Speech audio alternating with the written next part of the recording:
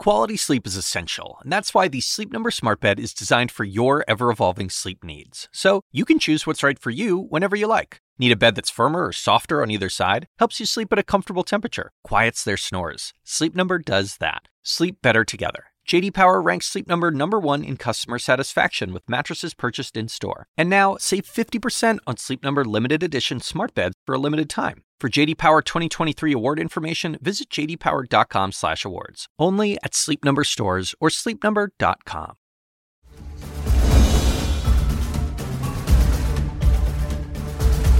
Good evening, everyone. I'm Allison Camerata. Welcome to CNN Tonight. Major developments this evening in the special counsel's investigations of Donald Trump. Mark Meadows, the chief of staff by Donald Trump's side in his final months of the administration, testifying to a federal grand jury.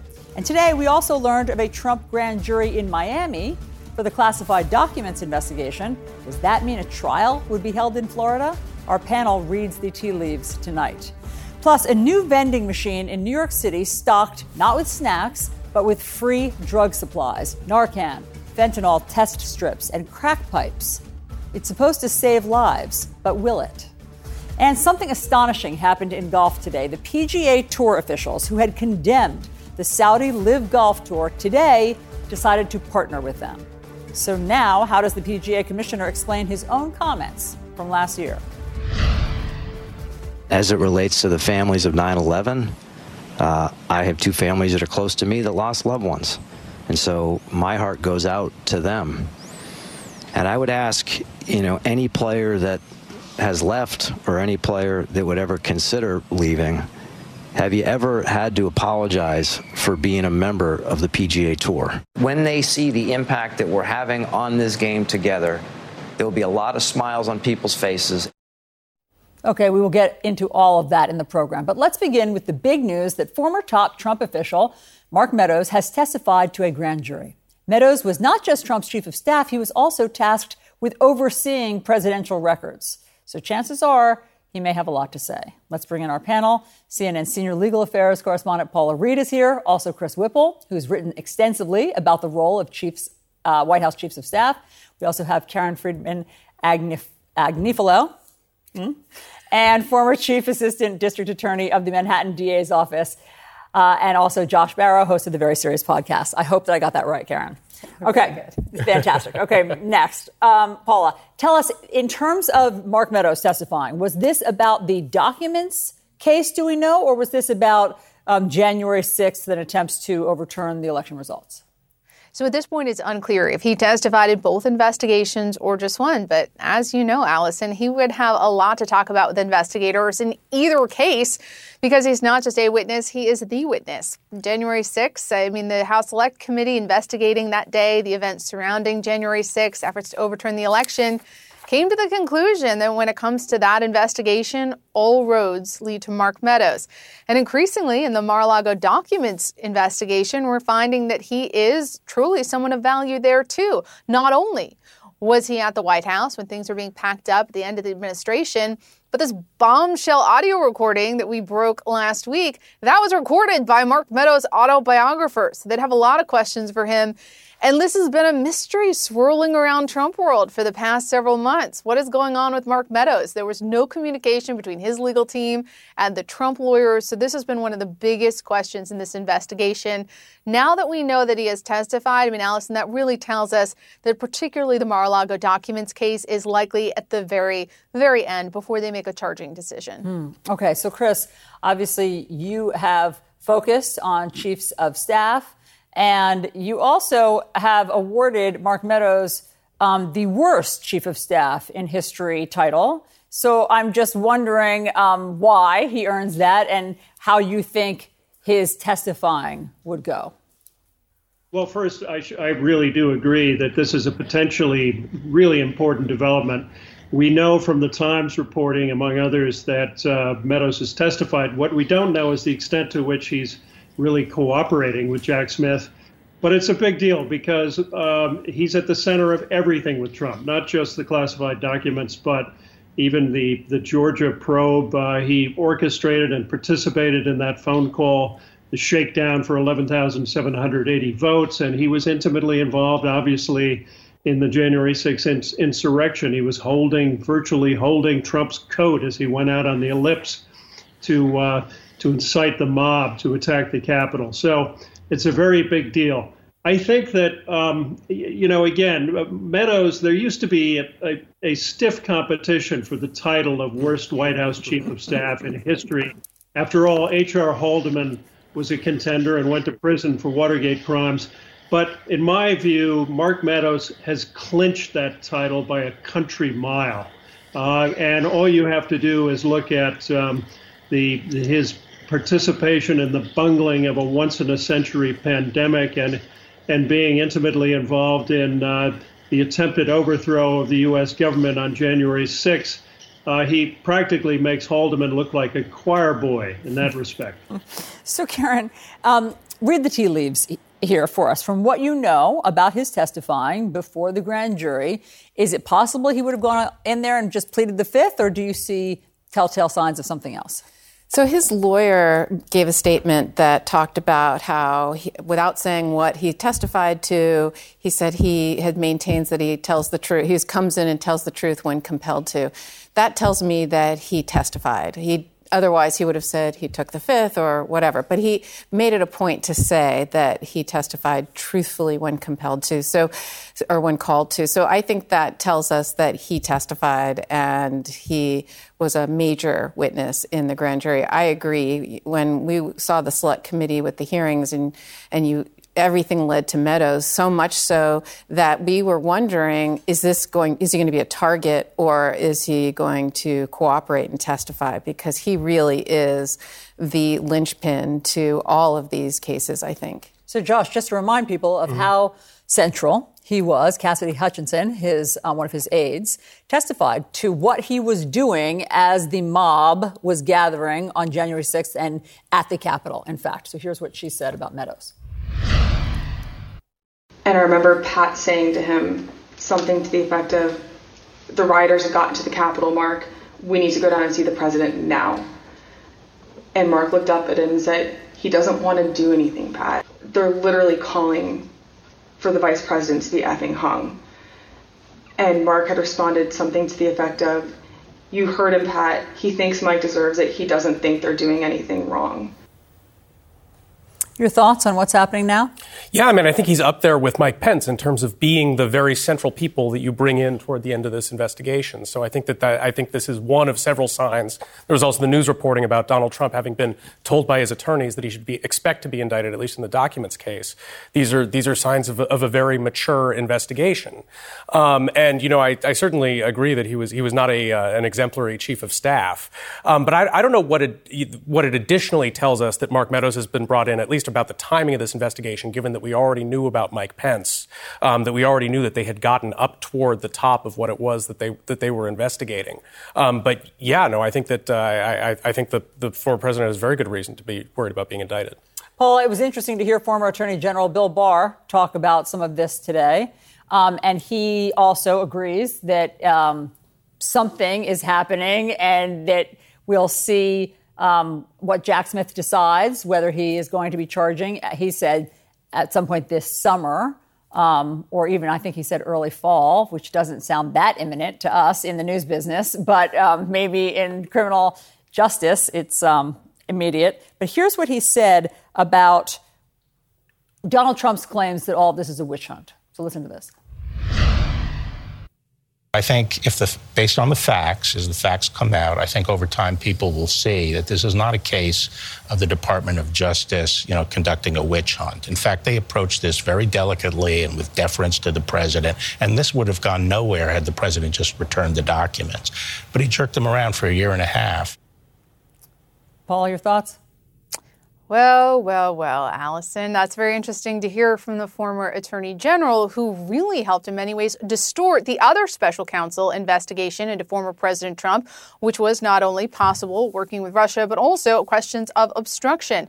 Remember, after that investigation concluded, he released sort of the top line findings in a way that was very favorable to former President Trump. He also launched a special counsel, John Durham, to sort of investigate that investigation. He also helped former President Trump Trump pursue a lot of sort of pet investigations, using the Justice Department to help former President Trump pursue a lot of so-called politically, motivated, or what he would describe as politically motivated investigations, also pursuing people he perceived to be his political adversaries. So to see Attorney General Bill Barr now come out with this full-throated defense of the Justice Department, I'm sure that the rank and file is happy to hear that, but it may be too little too late, because he has gone a long way towards helping people believe that the Justice Department is a partisan organization that is out to get former President Trump. And for some reason, only now does he see this special counsel as being valid and potentially a legitimate legal threat to his former boss. Thank you for reminding us of all of that context. Chris, former Attorney General Bill Barr also engaged in a little psychological analysis of his old boss, Donald Trump, today. So listen to what he had to say about that. He's so egotistical that he has this penchant for conducting, risky, reckless acts to show that he can sort of get away with it. It's part of asserting his ego. And he's done this repeatedly at the expense of all the people who depend on him to conduct the public's business in an honorable way. And, we saw that with both impeachments. And there's no excuse for what he did here. Your thoughts, Chris?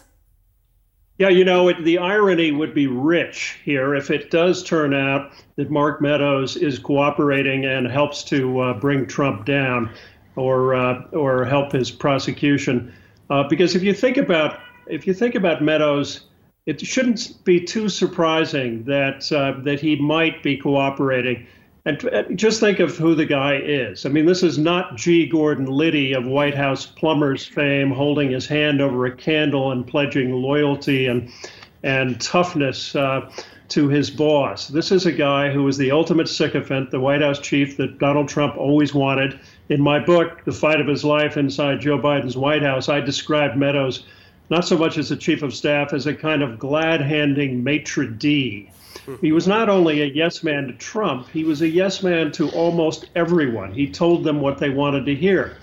And it would be a rich irony, I think, if he's starting to tell Jack Smith what he would like to hear. Friends, thank you very much for helping us understand the news this evening. Really appreciate seeing all of you. So coming up, the many tactics of Chris Christie in trying to deal with Donald Trump, from loyal ally to fierce critic. We'll take a trip down memory lane as Christie announces his bid for president and see which tactic he'll use for 2024. You're one lane to the Republican nomination, and he's in front of it. And if you want to win, you better go right through him.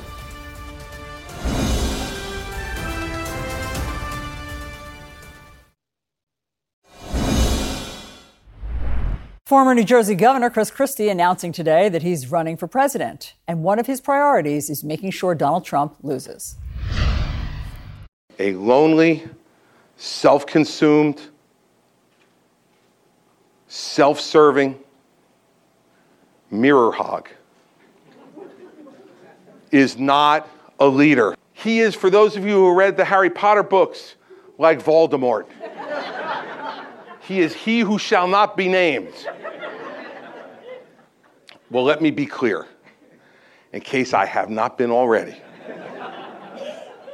The person I am talking about, who is obsessed with the mirror, who never admits a mistake, who never admits a fault, and who always finds someone else and something else to blame for whatever goes wrong, but finds every reason to take credit for anything that goes right, is Donald Trump.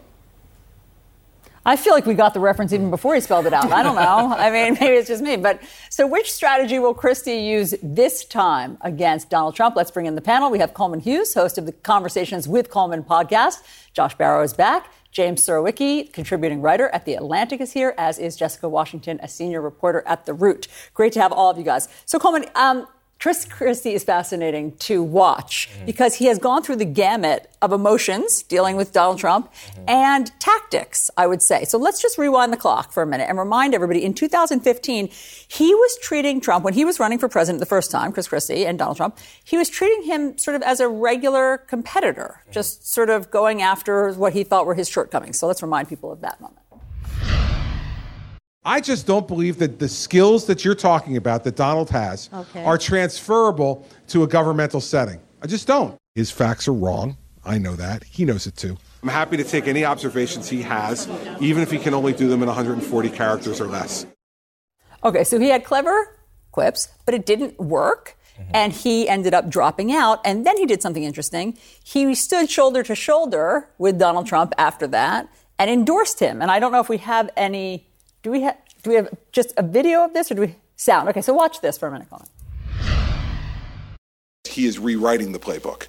He is rewriting the playbook of American politics because he's providing strong leadership that's not dependent upon the status quo. And so the best person to beat Hillary Clinton in November on that stage last night is undoubtedly Donald Trump. And you know what that loyalty got him?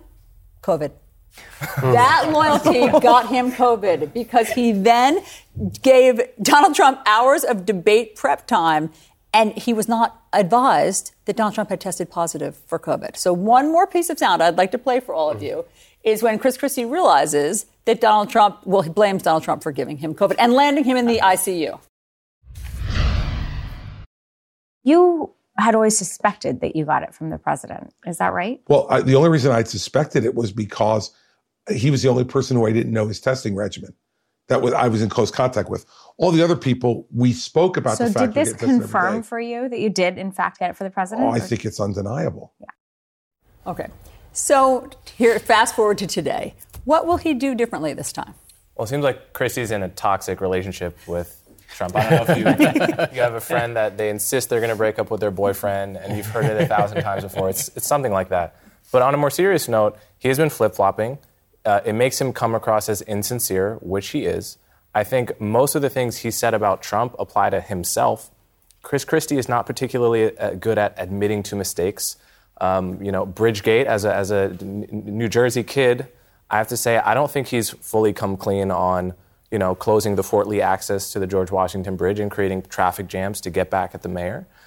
So he's someone that has clearly wanted to be president at least since 2012, very soon after becoming governor of New Jersey. So most of what he said about Trump applies to him. Now, is he flip-flopping or has he evolved? His position evolved on Trump? Well, I mean, I don't know exactly what's going on inside his head, but he's made clear in this 2-hour town hall event that he did in New Hampshire that he intends to do a really frontal attack on Donald Trump in this campaign. And I think this is... Chris Christie is not going to win this nomination, and I think Chris Christie is smart enough to know that he's not going to win this nomination. I think there's a legacy play here, which is that what Chris Christie is remembered for is Bridgegate and for enabling Donald Trump, because he didn't just endorse Donald Trump in the 2016 campaign. He was one of the first major national Republican figures to endorse him. He was right after Jeff Sessions, at a time when lots of other prominent figures in the party were still trying to figure out how they could band together to stop Donald Trump. So, in significant part, this is his fault. And he got hoodwinked before the former president gave him COVID. In 2016, he was the chairman of the president's transition. He was supposed to be, if Donald Trump came in, he was going to help build out the White House. He's going to have a really central position. But Chris Christie also, when he was a federal prosecutor, he put Jared Kushner's father in prison. Jared Kushner hates him. And so very shortly after the election, Chris Christie gets fired basically at the hand of Jared Kushner. So Chris Christie, for all of his supplication to Donald Trump, he didn't become attorney general. He didn't become vice president. He got pushed out of the position that he had, and then he was still there several years later doing that debate prep in the 2020 election for the former president. Now, I watched the town hall today. The criticisms that he's making of Donald Trump, whether or not they're sincere, are largely correct. And I think it will be an interesting factor in this campaign to have him on debate stages and to have him, I expect him to be an essentially constant presence on cable news, because cable loves people who talk about Trump, especially in the terms that and also who are quippy and who say funny things and sound bites. I mean, it's not just... He's great television. Yeah, he's great television. Yeah, but I think, even if he loses this campaign, it might be that something that Chris Christie will be remembered for politically, in addition to Bridgegate and enabling Donald Trump, will be maybe he plays a role, I think his objective is maybe I play a role in stopping Donald Trump from getting the nomination, like I did with Marco Rubio in 2016, because people remember him for that, too. Yep. Jessica. Yeah, it's so hard to watch him keep doing these flip-flops. It's almost it gets a little embarrassing almost to witness. But is it a flip-flop? Because it wasn't a devoted critic. And so it was critic, devoted. So he's going back and forth. So it is a little hard to watch. And I think the other thing is, what do we know now that we couldn't have known in 2015? I mean, now he's saying he's evil, he's corrupt, all of these different things. What did he not know in, 2019? All of these things, it's like, okay, so now you're saying he's corrupt, you're saying all these things, but a lot of this was known. So I think that's what makes it feel less, genuine. He hadn't tried to overthrow the U.S. government. That's you can tell a story about why you learned something about Donald Trump in his 4 years. It was still pretty clear he was a bad guy in 2015. Sure, right. I'm just saying that we did get University, new information. He had all kinds of scandals way back. The one thing I'm interested in, like Josh said, right, Christie's not going to win. Right? I mean, just simply because the lane he's in the Republican Party is not where the Republican Party is, right? He's essentially a kind of semi-moderate northeastern Republican. There's no actual market for that in the Republican Party. So the question is, why is he doing it? I think some of it is legacy. Some of it may just be he wants to be in the mix. He likes being in the mix. He likes being on television and the rest of it. I am, though, fascinated by what it's going to be like to have him on stage, both in terms of what his dynamic with Trump is going to be like, because that could be super interesting. And then also, what will he be like with DeSantis? Will he go after other candidates? DeSantis would be the only other one who really matters. Will he go after him the way he did against Rubio? Because he really did, although Rubio today tweeted out saying, like, he did not put me out of the race. But, of course, he did put him out of the race. I mean, everyone remembers that. And so I do think even if Christie only lasts through the debates and doesn't even make it to Iowa, it could still be really interesting to see how he changes the dynamic of the race just from being on stage with Trump. Thank you for all of your thoughts on this. Really interesting. It will be very interesting to see him on stage. Agreed. All right, so tune in tomorrow when Dana Bash moderates a CNN Republican town hall with former Vice President Mike Pence. That's tomorrow night at 9 Eastern. And then be sure to watch on Monday when Anderson Cooper moderates a CNN town hall with Chris Christie. That's at 8 p.m. Eastern. Also, don't miss Jake Tapper's one-on-one interview with Chris Christie. That's tomorrow at 4 p.m. Eastern on The Lead. All right, meanwhile, the Supreme Court could soon do away with affirmative action. What happens then? We discuss that next.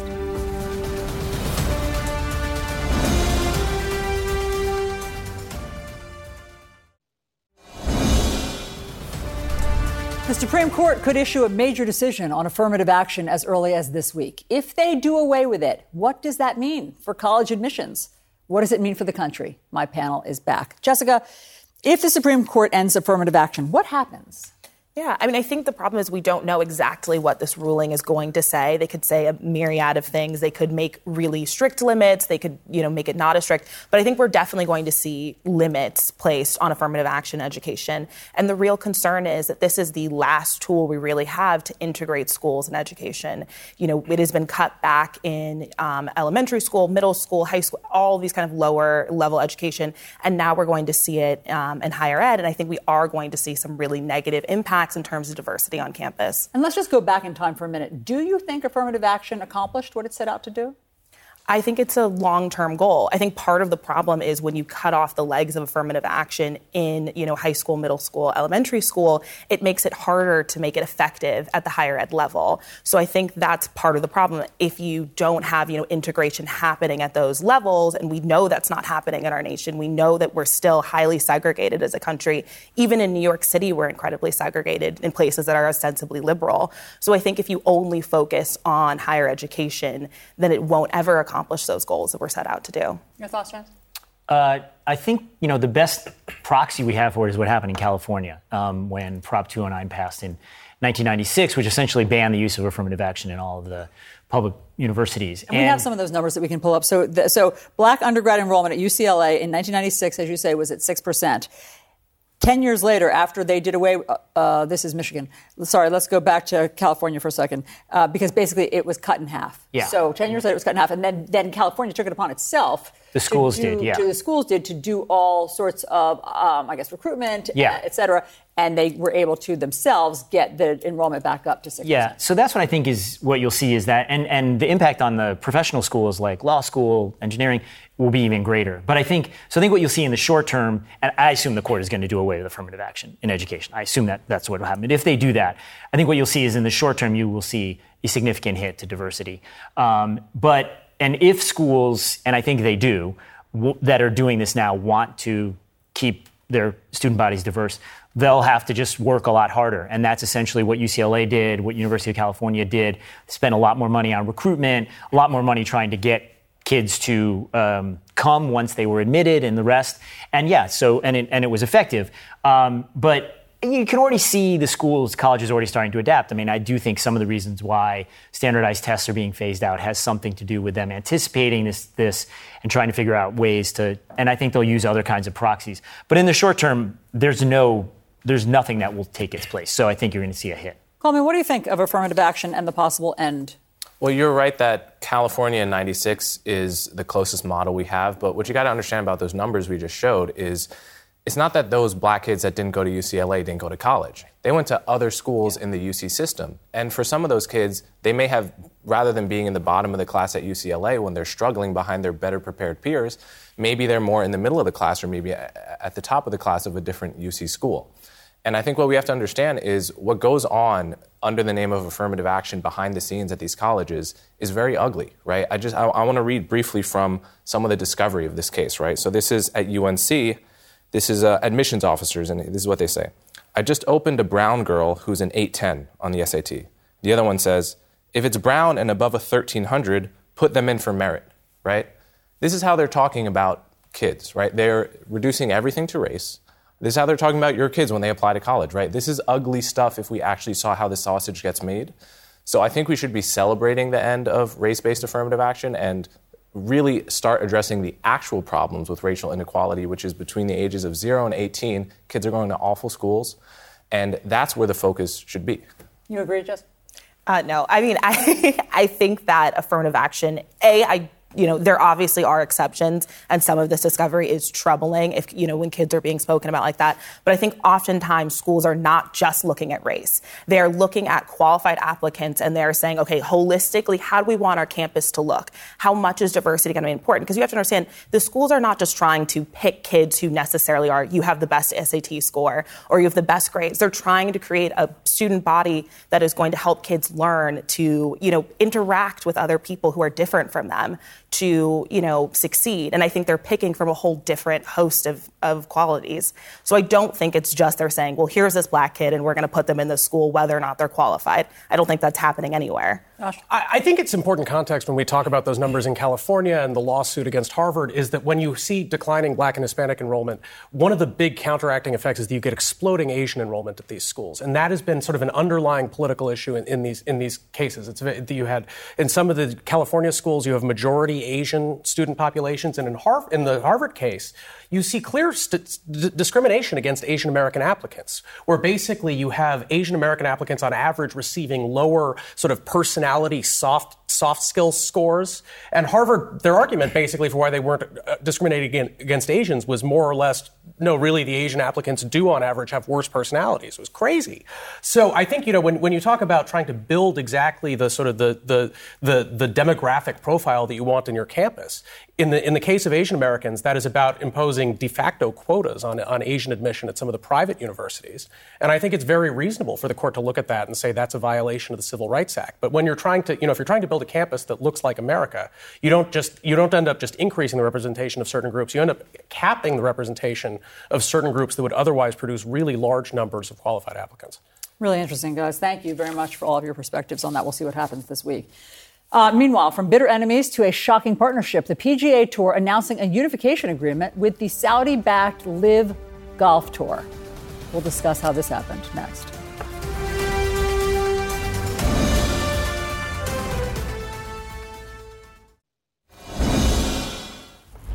Sworn enemies became partners today. Saudi-backed LIV Golf and the PGA Tour announcing a stunning partnership that will reshape the world of golf. As part of this agreement, the two rivals will drop all pending litigation against each other. The partnership also ends more than a year-long feud, but it is reigniting a debate over money, morals, and sports washing. Joining me now is Alan Shipnuck, the author of Live and Let Die, an insider account of the saga set to be released in October. Alan, I think you may have to add an epilogue to your book. How shocked were you when you heard what happened today? Well, it was a thunderbolt for the entire golf world. There's no doubt about it. following this story very closely for a while now, you could see this coming. Both the PGA Tour and LIV Golf are kind of on this path towards mutually assured destruction. The tour was spending money they didn't have to try and keep up with LIV Golf. LIV had built this whole product, but nobody was really paying attention, and it just didn't make sense long term for either side. And that it happened so quickly, and that it was announced today of all days, it's sort of in the middle of the heart of the season. It was a bit of a stunner, but I think it makes sense. I think the war is over, and now it's going to be about who wins the peace. There's a lot of complexity here to sort through, and a lot of unanswered questions, but it's a certainly momentous moment for an entire sport. For sure. And it may make sense financially for people, but explain how it makes sense in terms of principles. And I know I sound naive or Pollyanna-ish when I ask that, but that's what PGA had staked their position on. I mean, I don't have to tell you, Jay Monahan, the chair of PGA Tour, had said that his heart went out to the 9/11 families, because how could these golfers, be giving up their principles to go work for LIV Golf with what the Saudis represent in terms of human rights? So now, how does he explain himself? Yeah, I mean, one of my best friends lost his wife on 9/11 in one of the planes, so I've been sympathetic to that argument. At the same time, it's also a little naive at how the world works. I mean, many of the PGA Tour's biggest sponsors, whether it's Coca-Cola or FedEx or Morgan Stanley, do a ton of business in Saudi Arabia, and all kinds of sports are now hosted within the kingdom, or they, the Saudis own European Premier League soccer teams. They have become enmeshed in big time sports around the globe. And so Jay Monahan was trying to play the morality card, and that was all he had. He was outgunned financially, but it didn't quite pass the smell test given how much business all the tour sponsors have done in Saudi Arabia. And I think reality finally caught up to him. And it's definitely, it's okay as a golf fan or as a consumer to feel a little betrayed and to feel a little confused and to be a little queasy about this, because there are some hard questions about where the money's coming from. But I think the headline is that money always wins. And that's in every sport, that's in every industry, and that's what happened here. Alan, how about the players? How about the players who took a principled stand, or said they did, and didn't take the seduction of the LIV money when it was being offered and dangled in front of them? How are they feeling? They are displeased, to say the least.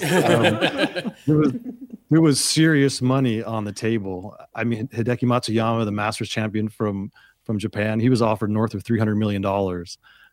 Even a guy like Ricky Fowler, who hadn't won a tournament since 2019, he turned down $75 million. And there was tremendous pressure applied to them to stay loyal to the PGA Tour. And now all the players who did take the LIV money, they're going to get reintegrated back into the PGA Tour. And there's a lot of unhappiness. There's a lot of bitterness right now. But there's a way to make these guys whole. There's now that the PGA Tour is giving up its nonprofit status and becoming a for-profit business. There's no doubt that some of these guys are going to get some money on the side, as you could call it compensation. You could call it a bribe to be a good soldier. There's a lot of ways to phrase it, but they're gonna buy their happiness. So not quite the numbers they turned down. I don't think that's going to be possible because they've lost all their leverage. But at the same time, the Saudis are going to pump billions of dollars into the entire ecosystem of professional golf. And these guys are already playing for more money than they ever imagined possible. I mean, prices have doubled in 1 year. They're probably going to double again. So these are very much first world problems. There's a little battle coming between the haves and the have-mores in professional golf, but all these guys are going to be okay. Alan, the book, again, is Live and Let Die, the inside story of the war between the PGA Tour and LIV Golf. It is set to be released October 31st. It should be very interesting, all of your insider interviews with all of the players. Thanks so much for being with us tonight. Okay, thanks for having me. And my panel is back. Yeah, I guess they're displeased with that turning down the $75 million. Yeah. What do you guys think? Well, so you know what I find crazy here is, one of the things that the PGA gets out of this is there was this antitrust lawsuit brought by LIV, basically said that PGA was being anti-competitive, trying to keep players off the LIV Tour, and that lawsuit's going away. But there's also a government antitrust inquiry into professional golf right now. And the financial rationale that Alan just laid out there for why you'd have this merger is the PGA didn't like having to bid against a competitor for players. They didn't like this bidding war with their competitor, and so they're merging with their competitor, and now they won't have to bid up anymore. That is classic anti-competitive behavior. It is, in general, you cannot fix your antitrust problems by merging with your larger competitor. You should be making your antitrust problems worse if you do that. So, personally, I would like to see whether there's anything the government can pursue there, even though we don't have a private entity suing the PGA Tour here, because really, again, the objective here is to keep more of the money off the table from going to the players that would otherwise go with this major commercial entrance. So, I don't like this outcome, but I wonder if it's legal. The thing that's interesting to me is that it did come as a total surprise. I was shocked when it happened, but as Alan said, it shouldn't. And in fact, if you look at the history of professional sports, it was pretty much the predictable outcome. So in the past, whenever you have an alternative league spring up, the American Football League and the National Football League, what ends up happening? They end up merging, the American Basketball Association and the National Basketball Association. Donald Trump, as you remember, with the USFL, this was what he was trying to do. When they sued the NFL for antitrust, what he really wanted to do was to get the NFL to essentially force a merger. When you're talking about merging with a country that has such human rights problems? From a moral point of view, yes, absolutely. And obviously, Jay Monahan should never have said what he did a year ago when he played the morality card, and it makes him look terrible now. But from an economic point of view, I actually think one of the underplayed aspects of this is that the Saudis, obviously they have more money than anyone, but they were losing tons of money on the LIV. They were spending tons of money. Nobody was watching. And this now allows them to essentially invest in an entity that is going to be enormously profitable, partly because it has no competition. So I think that's a big part of what's happening here. Can we dwell, though, for 1 second on the moral dimension of this? Yes. I think this is important, okay? I hate this trend of foreign regimes purchasing the souls of American athletes and American business people. Sports washing. Yeah, sports washing, right? We saw this with the NBA in China. You're not going to find an NBA player now that can talk about the treatment of the Uyghurs in China or the treatment of Hong Kong protesters.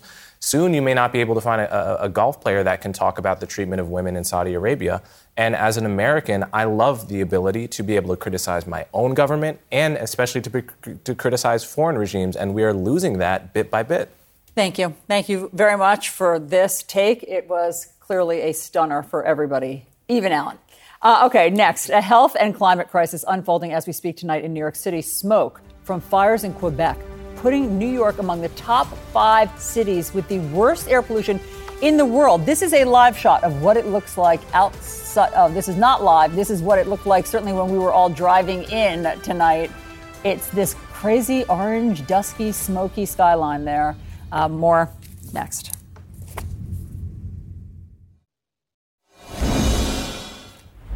We are in the midst of a major climate event here in New York City tonight. Look at the smoke blanketing the city today. That is awesome. Usually you can see the tall skyscrapers, but not today. This is from more than 100 wildfires that are burning in Quebec, Canada, and wafting south. New York is now one of the 5 cities with the worst air pollution in the world tonight, alongside Dhaka, Bangladesh, Jakarta, Indonesia, and New Delhi, India. Here's the view of Yankee Stadium during tonight's home game against the Chicago White Sox. This level of pollution is unhealthy, obviously, but particularly for groups like the elderly, young children, and those with respiratory issues.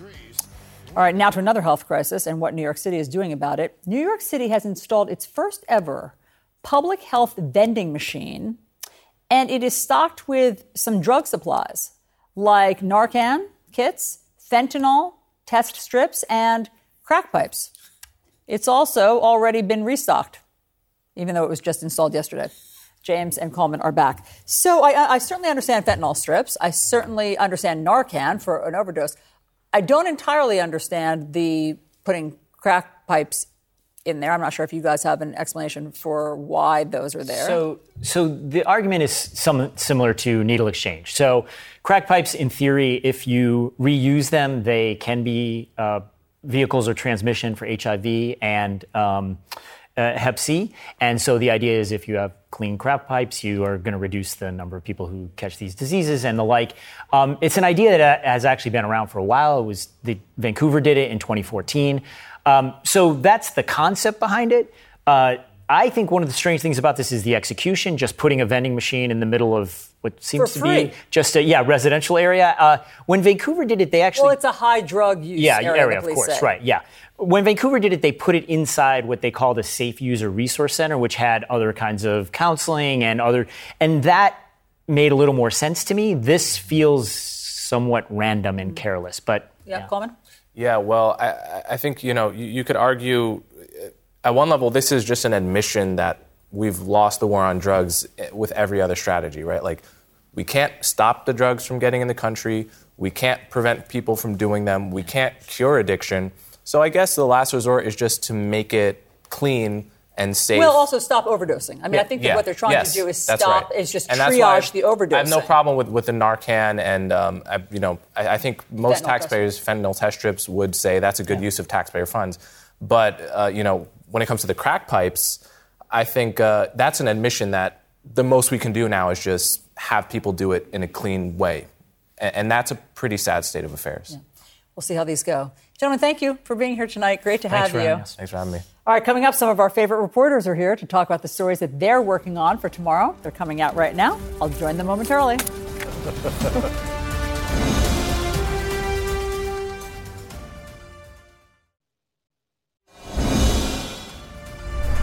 Hi, everyone. Thanks for tuning in to this hour where we bring you tomorrow's news tonight. We have our great lineup of reporters here.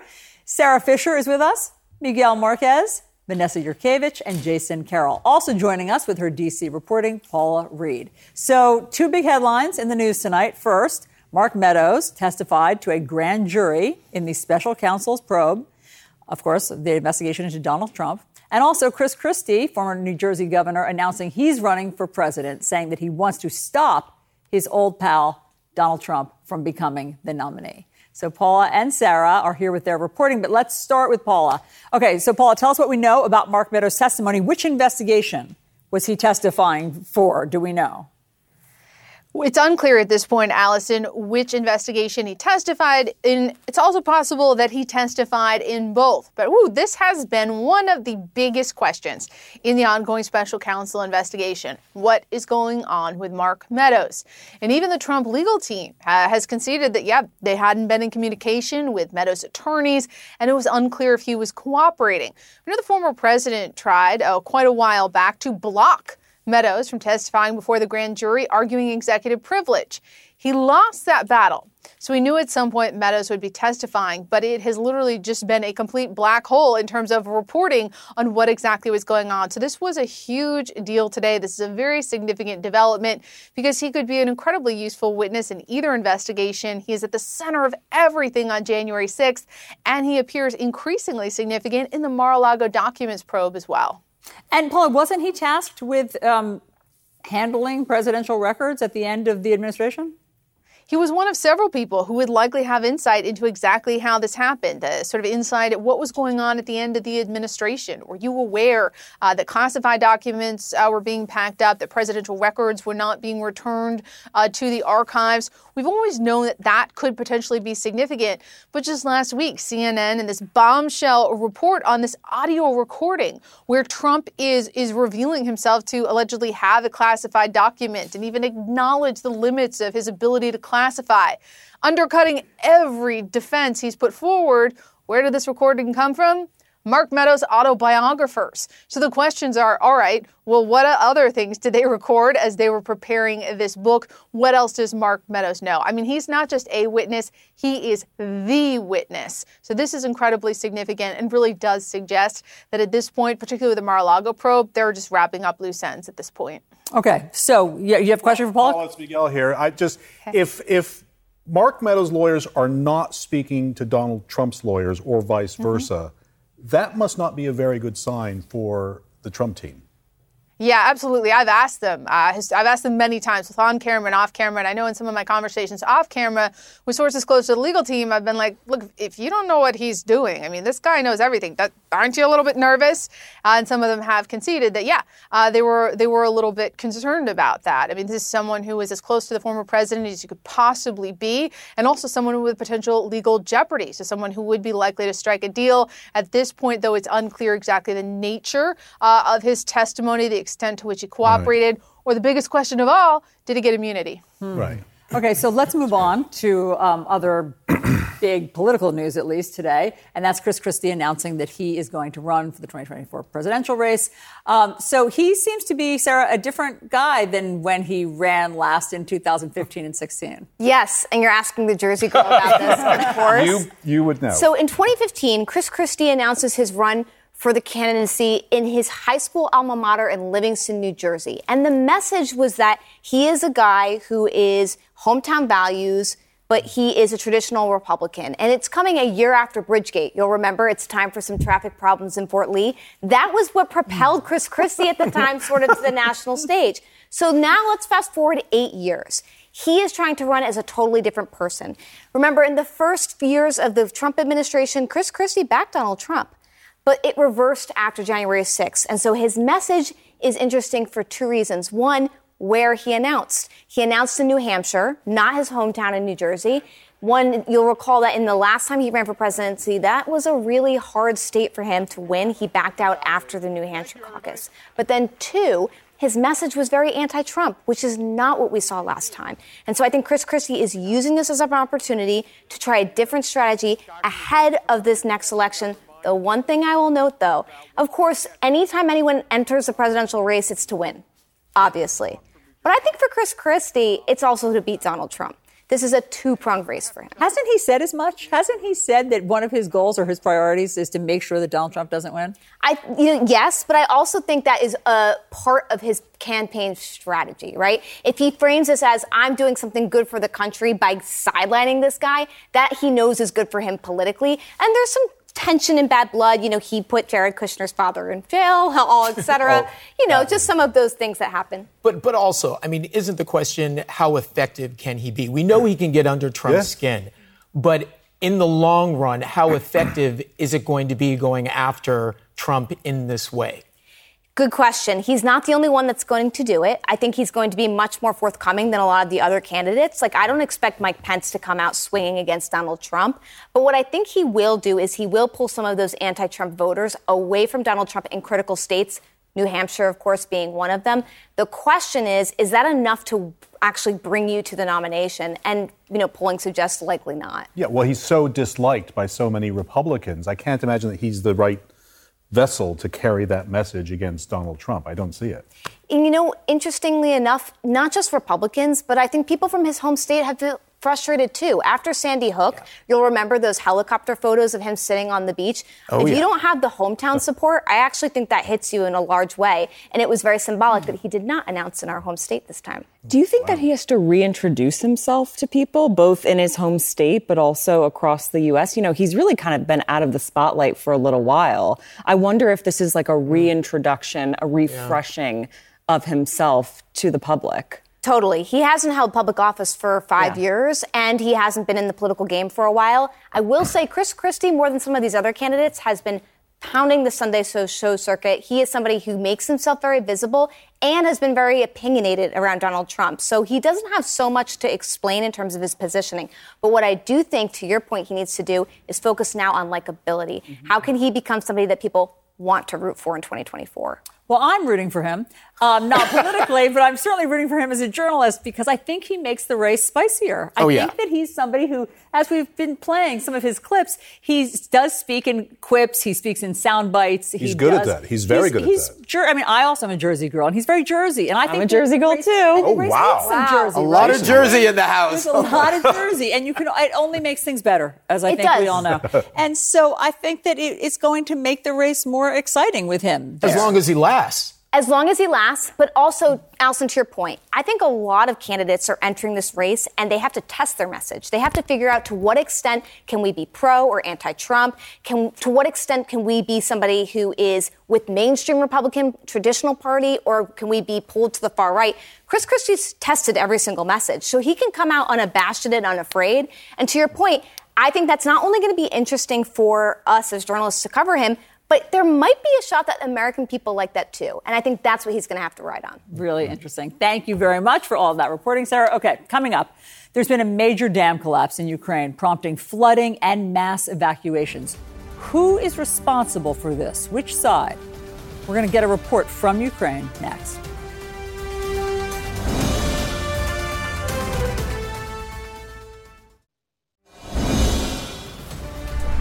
We have some new video to show you of a building being swept away after a critical Ukrainian dam was destroyed.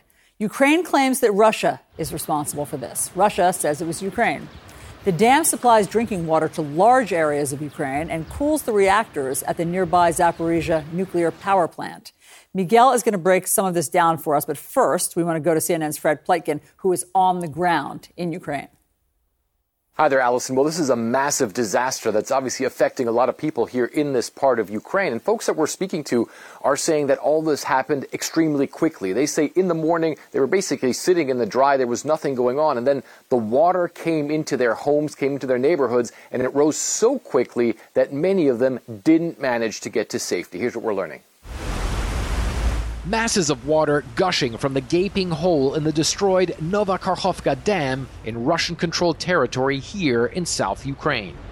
Massive flooding quickly inundating villages on both shores of the mighty Dnipro River, impacting areas controlled by Ukrainians and by the Russians. As you can see, there's a massive rescue effort going on here. The local authorities are using boats and also heavy trucks to get as many people out of the zone as they can.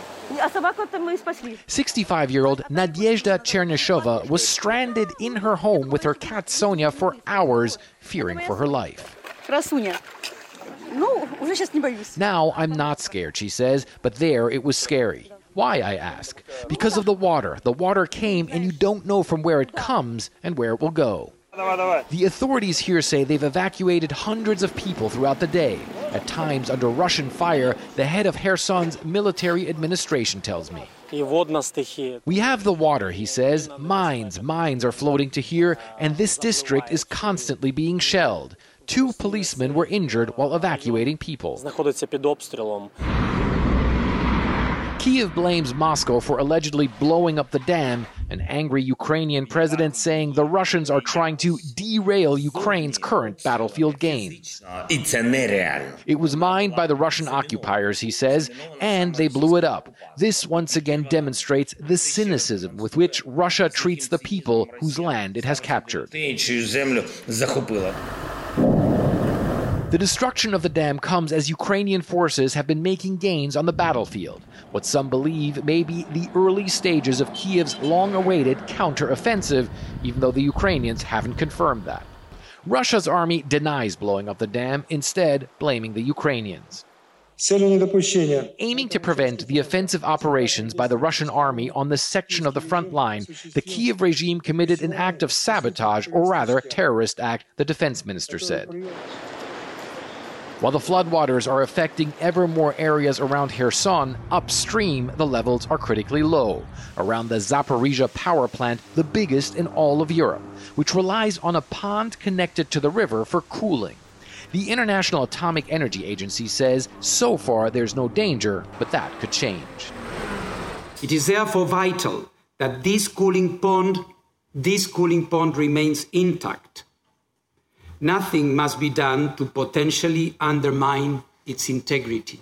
So as you can see there, Allison, an extremely dangerous situation for this part of Ukraine. And, 2 things really stood out for us today. On the one hand, it was just how fast the water is still rising here in this area, but then also how much shelling is still going on. There's one Ukrainian official who came out today and said he believes that more than 1,000 houses are still underwater just in the Ukrainian-held area of the flood zone. Allison?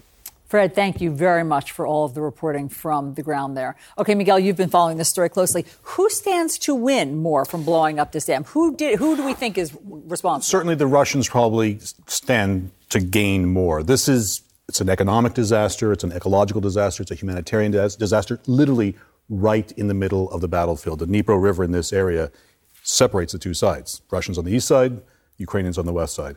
The land on the west side is a little bit higher, so Russian positions, defensive positions on the eastern bank have been flooded. Our Sam Kiley spoke to one Ukrainian who said that they could see Russians running, they could see their trenches flooded. There are apparently landmines floating around. So they left their weapons. Ukraine was behind it.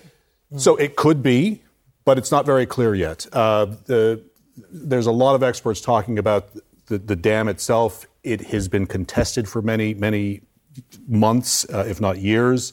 There was talk on both sides that they were going to do something. The dam is not in great repair, but it's a very, very sturdy dam built in the 1950s, 58, I think. It is meant to withstand a very big missile hit. A Ukrainian missile actually hit it last year and didn't do a lot of damage. Most experts seem to think that if it was an explosion, it would have to come from the inside of the dam, packing a ton of explosives in there in a very tight area, and it would have to blow the dam out. The thing that this does for the Russians, though, it creates essentially a moat along that part of Ukraine, because Crimea is just to the south of that. That is what the Ukrainians want to liberate more than anything. The Russians took that in 2014. And that area will be heavily contested. Ukrainians say we weren't going to go there anyway. They'd have to cross. The Dnipro's a big river to begin with. They'd have to cross the Dnipro. There's not a lot of crossings. They don't have the amphibious ability to cross that river very easily. So it's not clear who stands to gain the most.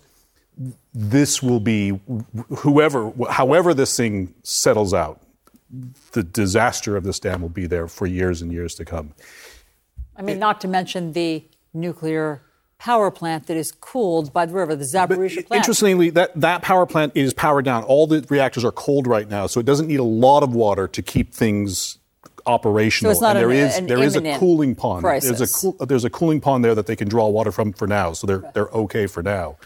But yeah, that is a concern going on. Interestingly, dams in this area twice have been destroyed by invading or retreating forces. In 1941, the Soviets destroyed it when the Germans were coming in. It was farther upriver. And then in 1943, the Germans took over, fixed the dam.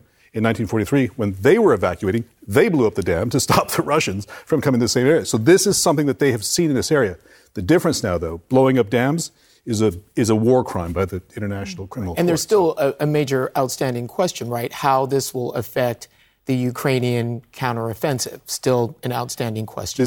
How the people there are going to be able to now deal with this latest tragedy. I mean, we spent some time, overseas last summer. I was in Ukraine last summer, and I remember then everyone was talking about, they were worried about the winter, freezing out the Ukrainian people in the winter. And the Ukrainian people survived. And the one thing that I came away from that experience was knowing just the resiliency of the Ukrainian people. They've seen so many disasters. They're yet now faced with another one. Yeah. And, if there's one thing to come away with this is just how strong the Ukrainian people are at facing adversity. But this is going to affect their agriculture for years to come, their drinking water. It's too much. How much can people withstand? So you're trying to get out of a flood situation, but then you're worried about being hit by gunfire or shelling. I mean, the resiliency is otherworldly. I don't know how people are surviving emotionally, physically, mentally there. Just to see that river sweep through is so devastating. Tens of thousands of people being evacuated on both sides. And how? How do they get people out? Where are the boats coming from? Well, the Ukrainians are, on their side, there's about 24 villages that are, or population centers that are affected by it so far. And there's, I don't know, maybe about 20,000 people affected in total, and they're trying to move people out. It is not clear on the Russian-occupied side whether they have the resources or the ability to move people out, or they're just leaving them on their own. It's heartbreaking. I wonder why somebody wouldn't claim responsibility for this. If this was a tactical move in a war. Why aren't they claiming? It's literally a war crime. War crime to bomb a dam, dikes, or nuclear substations. I see. Nuclear facilities. Anything that can cause damage beyond the actual destruction of the object, because this is flooding enormous areas and killing people and destroying entire ways of life.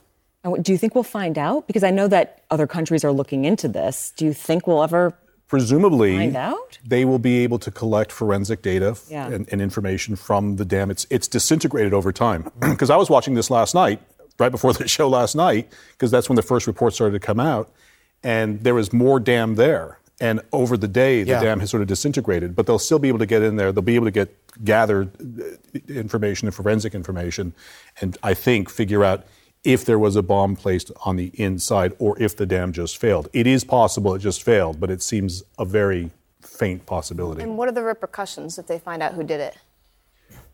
Well, then if it was the Russians, then Putin himself or others could be held liable for war crimes. It's another turn of the screw in this conflict that seems to have no end. The Russians have bombed the electrical grid and tried to take out so much infrastructure in Ukraine. This might be another level of that. If the Ukrainians did it, then this may be the indication of what they plan to do with it. May be a feint, it may be a fake, it may be something that they wanted to do to make them think that they were now closed off from down there and they have a whole other plan at the ready. Thank you very much for explaining all of that. Really helpful context. Okay, back here. 2 of the largest hotels in San Francisco are closing. What's happening in San Francisco? Vanessa's going to explain.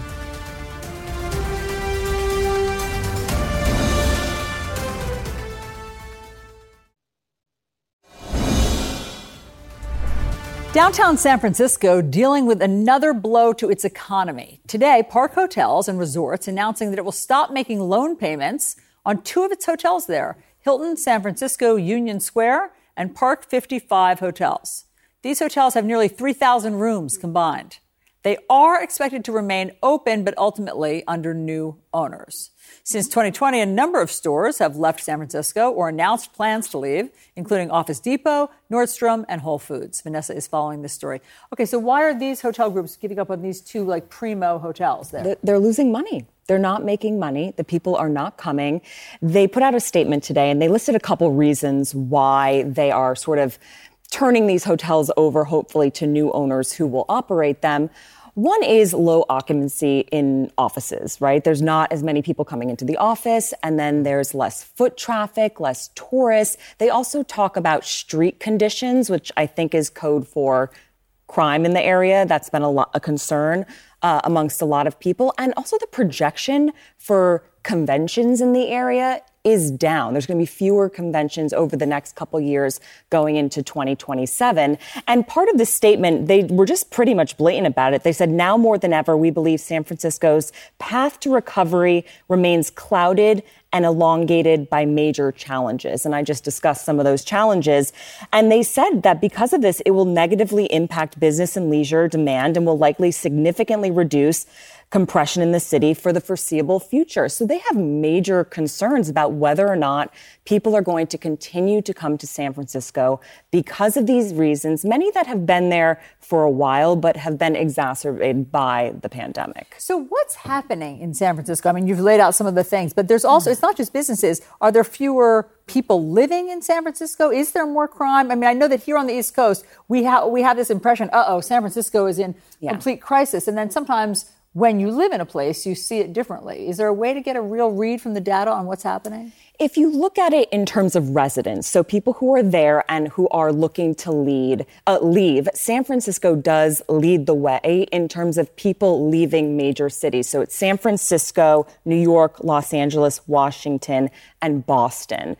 That's the list. So you have the most amount of people leaving San Francisco looking to move somewhere else. That is down from April of 2022, so around last year. But the numbers that we're seeing right now are actually in line with pre-pandemic levels. So they spiked, they've come down, but San Francisco, for some reason, maybe it's a bunch of the factors that I discussed, people are looking to leave move somewhere else. A lot of the reasons could be about jobs. Sarah knows more than anyone about the tech industry there. People are working from home. A lot of companies are leaving, moving to other states. So it could be also people just kind of wanting to change their lifestyle. Maybe the jobs not being there like they used to be. Does the city have a plan to bring people back and bring momentum back? And if they don't, are the people of San Francisco lobbying them? Are they frustrated? What's that dialogue like? Yeah, I think there's been a concerted effort for a long time to tackle housing in the area, right? Bringing in affordable housing for people. We know that homelessness for many, many years has been a big issue, trying to figure out what to do with the homeless population, how to take care of them. But there hasn't been sort of this gold standard or gold star that people have looked towards and said, yes, that's the answer. That's what's going to fix it. I think what you're seeing is a ripple effect right now. You're seeing not as many people coming into the office. So you're seeing occupancy in buildings go down. You're seeing less tourists coming in. So you're not seeing as many conventions. And that's ultimately affecting the hotels. And then I think you have residents looking around at everything saying, is this where I want to be right now? It's also a one industry town. I mean, a lot of cities are experiencing similar things after the pandemic. I mean, I'd be sitting at home in my underwear if I could and not coming to work. Thank you for that. You're very welcome. You're very welcome. But because it's a one industry town, it's really been hit hard. Tech's been hit after the pandemic. People aren't coming to the office. People are working from home. People have reprioritized their lives. In San Francisco, because it was expensive to begin with, people are just moving. And I don't see, absent AI or something really taking over that space and powering the economy, I'm not sure what the moves are. I think about Detroit. I know that San Francisco's not filing for bankruptcy, but I think about Detroit and the years that city really struggled and tried to figure out a way to come back. I was in Detroit a couple years ago. I was just so impressed with the city. Total renaissance. What the business community has been able to do for that city has been so impressive. I just would not count San Francisco out at all. I think that there's so much still there. But, as you mentioned, you have Nordstrom, huge 300,000 square feet of space there, gone. Those jobs will be moving elsewhere. I mean, you're just seeing a lot of vacant space, and that then starts to breed uncertainty among people, residents, but also businesses. Do I want to bring my business there if everyone else is leaving? Do I want to live there if there's nothing around me? But crime is a big question that I think a lot of people point to. Oh, there's so much crime in San Francisco. Crime rates are actually what they were pre-pandemic. So yes, they spiked in a lot of other cities in the United States. They did spike. However, it's what it was pre-pandemic. So I don't think we can point to crime as the major issue here. And you know what? Being from California, Southern California, however, but the discussion that we always have is, what is the answer? Right. That is the thing that, and we don't have it. Right. It's what Californians have been struggling with. And it's not just San Francisco, let's be honest. It's LA too. It's Los Angeles. They are dealing with some of the same problems, some of the same drugs issues. And the homelessness and Correct. And when you sit around and you're talking about it and you're driving on the 101 freeway and you see this tent, encampment, and then another one and another one, you realize that these are people, some of these people who need help, but you also realize this is doing a lot to really hurt some of these communities, and everyone is looking for an answer. Yeah. But that kind of brings me quickly to the state of California. How much of this do you think is businesses are fed up with high taxes in California? They can go to states where they can operate their businesses cheaper. Is that part of this at all? I think we've seen a migration both of homeowners, people living there, and businesses who are looking for better tax breaks, who are looking for cheaper real estate. I think, people have reevaluated their lives, their livelihoods during the pandemic. And I think some of that is people just saying, I can actually be happy somewhere else too. Well, it's easier after the pandemic as well, because not just Detroit, but Pittsburgh and Columbus and all these cities, they have gotten a piece of the tech pie now. And they're paying people. Silicon Prairie is what we call it. They're paying people to come into the state. They're paying for people's moves. Yeah, I mean, maybe San Francisco will have to lower its real estate prices. We can all move there. Maybe that's what's going to happen. You're welcome, San Francisco. Okay. Thank you very much for all of that. Okay, meanwhile, this is a fascinating story. Boston police charging a suspect in 4 rape and sexual assault cases from more than a decade ago. Jason's going to explain how they've cracked this cold case.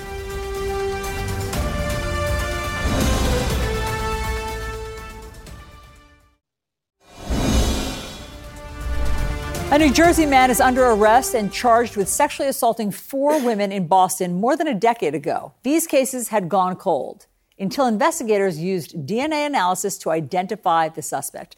Jason has this story. Okay, so how did investigators figure this out after more than 10 years? Well, it's really an incredible story. I mean, because what had happened was, back in Boston some 15 years ago, you had these rapes that were occurring in this neighborhood. Case went cold. So last year, you have some detectives, these investigators who say, look, we've got this DNA. Let's take this DNA and do what some other folks have done. You put it into this DNA genealogical database and see what comes back. And they did, and it worked. Now, what happened was they were able to get some samples back saying, okay, this is who we believe any number of these people it could be from this particular family. Investigators say, okay, now we can look at this family. And then they do regular detective work. Who's the right age? Who lived in the area at that time? Once they had narrowed it down to their suspect, a man by the name of Matthew Nilo, 35 years old, they said, okay, what we now need is another DNA sample to match. So they put him under surveillance. They followed him, he's now an attorney, to a corporate function. He took a glass, was drinking out of a glass, using utensils. They were watching him. He puts the glass down. He puts the utensils down. They take the glass. They take the utensils. They get their sample. They get their match. They make their arrest. So this is incredible only because you see how something as innocuous as drinking out of a glass can eventually lead you, theoretically, to finding your suspect. Right. Yes. But it also opens the door for so many other cases, so many other situations where they can do this. So this man, Matthew Nilo, now responsible, according to prosecutors, for raping 3 women and the attempted rape of a 4th woman. You can see him there in court. He faces 3 counts of aggravated rape, 2 counts of kidnapping, 1 count of assault with intent to rape, and 1 count of indecent assault and just to be battery. clear, so he was basically a serial rapist. And then he went dark for 15 years. They don't think that he didn't have any crimes in between there? Very good question. Unclear at this point. What we can say is, according to prosecutors, they are linking him to these cases of these unsolved rapes in Boston during that period. But this also came from a rape kit that they finally got to. How long did that rape kit sit there, or rape kits sit there, before they got that initial DNA? Some 15 years. So the 15 years they sat there? Yes. Wow. So and it's not just this case. I mean, we were talking about this earlier. You think about the case of the Golden State Killer, caught back in 2018. Caught in the same way. Using these genealogical databases, putting that in there, linking it eventually to some of these alleged criminals. It's really fascinating because it does open the door for so many other potential cases that might be out there, unsolved cases where they have DNA, whether it be a rape kit or other forms of DNA. And in this case, it wasn't just a rape kit, it was also a glove where one of the victims had tried to scratch out his eyes, but they still had some of that material on some sort of a glove. So is this new? Because it's so effective, it seems. Is this new? Is that why more cases aren't being solved in this way? It is new in some ways. It is new in terms of now that we're seeing more, the FBI, other law enforcement agencies realizing that this is a source that they can use at their disposal. And remember, these are public. But they can't get access to all databases. Not all, because some of these databases, aren't going to allow themselves to be open to something like this. But the ones that are, look what we've seen happening. So what does the suspect's attorney say about all this? Well, this is a couple of things. First of all, denying the allegations and really raising questions, and it is going to fight in terms of how they were able to get this DNA. And that's interesting, Allison, because there's a question about whether or not this will hold up in court. It's held up in court many, many times before because it's called an abandonment sample. Let's say you smoke a cigarette, throw it away. Chew some gum, throw it away. Throw something out in your trash. It's no longer yours, so to speak. I mean, one man's trash is another man's evidence in some cases. So, So basically, it's in other cases that has been deemed constitutional and legal. They can fetch something out of the trash scores and hold it against you. But the lawyers here are saying that that's not. You got to do something. Constitutional. You have to have something for it. Right. You have to do something. Didn't the lawyer said we also want you to hear his side of the story? That's correct. Which seems everyone like, what is that side of the story? Everyone's entitled to have their side of the story, but DNA does not lie. Yeah. So what is that going to look like? Is he going to tell it in court? How long is this going to go on? When can we expect some sort of verdict? Well, we are just in the beginning stages of this. He was arraigned last week, right? He has another sort of procedural hearing that's going to happen next week. This could go on for quite some time. But it should be very interesting to hear if this does happen. I mean, sometimes defense attorneys will say all sorts of things, and then their client never ends up testifying. I mean, we've seen that in many, many cases. It would be very interesting to see what his defense would be in this case, other than, they collected this material illegally. Yeah, DNA has changed the face of policing. I mean, it has completely changed. I did some stuff on the Golden State Killer, and one of the investigators says that they will be able to take DNA from a crime scene and know who was in the vicinity of that person within 3 or 4 days before too long. Plus, Golden State, they were digging through paper files for years. Yeah, and it's all becoming much faster. It's all computerized now. And then just quickly, is there a room for error then? Let's say Miguel commits a crime and my hair's on the scene. Do I get the call 15 years later? You might get the call 15 years later, but again, I think what they're going to be doing is they're going to be looking at a lot of different elements as well. I mean, when you're dealing with certain types of DNA, it would be more specific to Miguel rather than you. Delicately put. I like the way that. you threw me under the bus, though. Thank you very much. Thank you. All right, so as reporters, we can tell you some crazy things happen on live TV. Up next, we're going to show you how one reporter dealt with an obnoxious onlooker. And then we'll share some of our stories.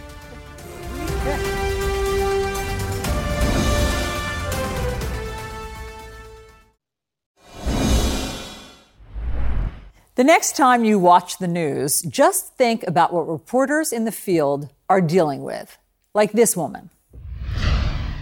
A very loud crowd here at T-Mobile Arena. Obviously, Vegas fans enjoying the less than ideal night for the Panthers after falling to the Knights. No. Oh my God, I'm the team you don't want to be, right? Just a little multitasking by CBS Miami sports reporter Samantha Rivera, all while maintaining her composure and handling that unruly hockey fan at the Stanley Cup Finals. Rivera tweeted late Monday night, quote, "Listen, I don't give a damn what team you're rooting for. Get the hell out of my face when I'm working and respect that I'm here to do my job.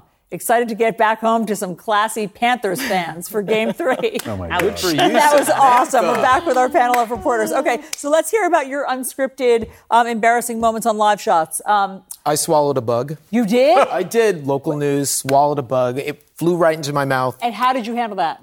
I coughed. I coughed and I laughed and I just kept going. I was a little shocked that I swallowed a my bug. Gosh. And did the anchor notice it, say anything? They all noticed it. They replayed it on the 11 o'clock broadcast. I wish we had that. All right, we do have one of Vanessa. You had a bug incident. Okay, so speaking of bugs. Oh, dear. This is a live shot that I did with you in 2019. Oh, I can't wait. I think we have some video of it just to play it. I'm doing this live shot with you. Here I am in Iowa, 6 a.m. in the morning, and I'm talking to you probably about, I don't know, the election or something. As I'm doing this live shot, I feel something crawling up my leg. Oh, dear. You can't see it here, but crawling up my leg is a huge bug under my pants. Yes, but look at how composed you are. And I'm like, there's something on my leg. There's something on my leg. The minute this live shot finished, yes, I was like a hot potato, jumping around, shaking it off. Finally, I reached like under my pant leg, grabbed it, threw it across that parking lot, and did not go look at it. But look at how professional you are. You're not even moving a muscle. It was like tickle, tickle, tickle, tickle, tickle, tickle, tickle. Oh my gosh, I would never have known. I had to keep it composed for you because you. So impressive. It was probably 2 to 3 inches. I don't know what it was. Impressive. I remember reporting and like under one of those tents that they set up for us. And at one point, like, the rain just like collapsed down onto my shoulder. And I kept reporting and people were impressed. But that's not as good as a bug. Like, that's not as good as keeping your composure while a bug is crawling up your pant leg. Oof. That's a tough Yeah, one. like rainwater, who on cares? the inside on my skin. Yeah, what did you have? Well, the most obvious one, I guess, was during the Freddie Gray coverage, and we were covering a protest, and we were walking along with the protesters. They were angry. One or two of them tried to grab the mic from me, and then we had a pulling contest. Yeah, that's a big deal. Now, I held onto the mic, and he and I actually became friends later on. And because everybody in the neighborhood saw that and that I didn't overreact to it, I became everyone's friend after that as well. So I love Okay, we're going to end on that happy Baltimore. ending. Very well done. Very well done. All right, thank you guys very much for sharing all of those. Tomorrow on CNN This Morning, the new scientific discovery that could change our understanding of evolution. Evidence of a mysterious human species discovered 100,000 years before modern humans. Thanks so much for watching tonight. Our coverage continues now.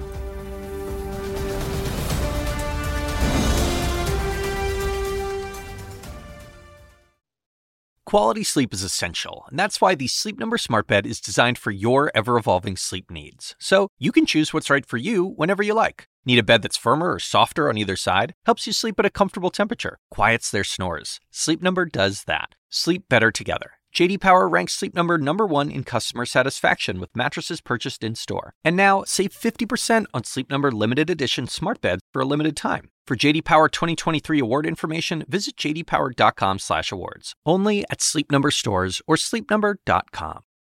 I'm Dr. Sanjay Gupta, host of the Chasing Life podcast. In honor of our 10th season, we want to hear from you. Leave us a message at 470-396-0832 and tell us how you chase life. It could be used on an upcoming episode.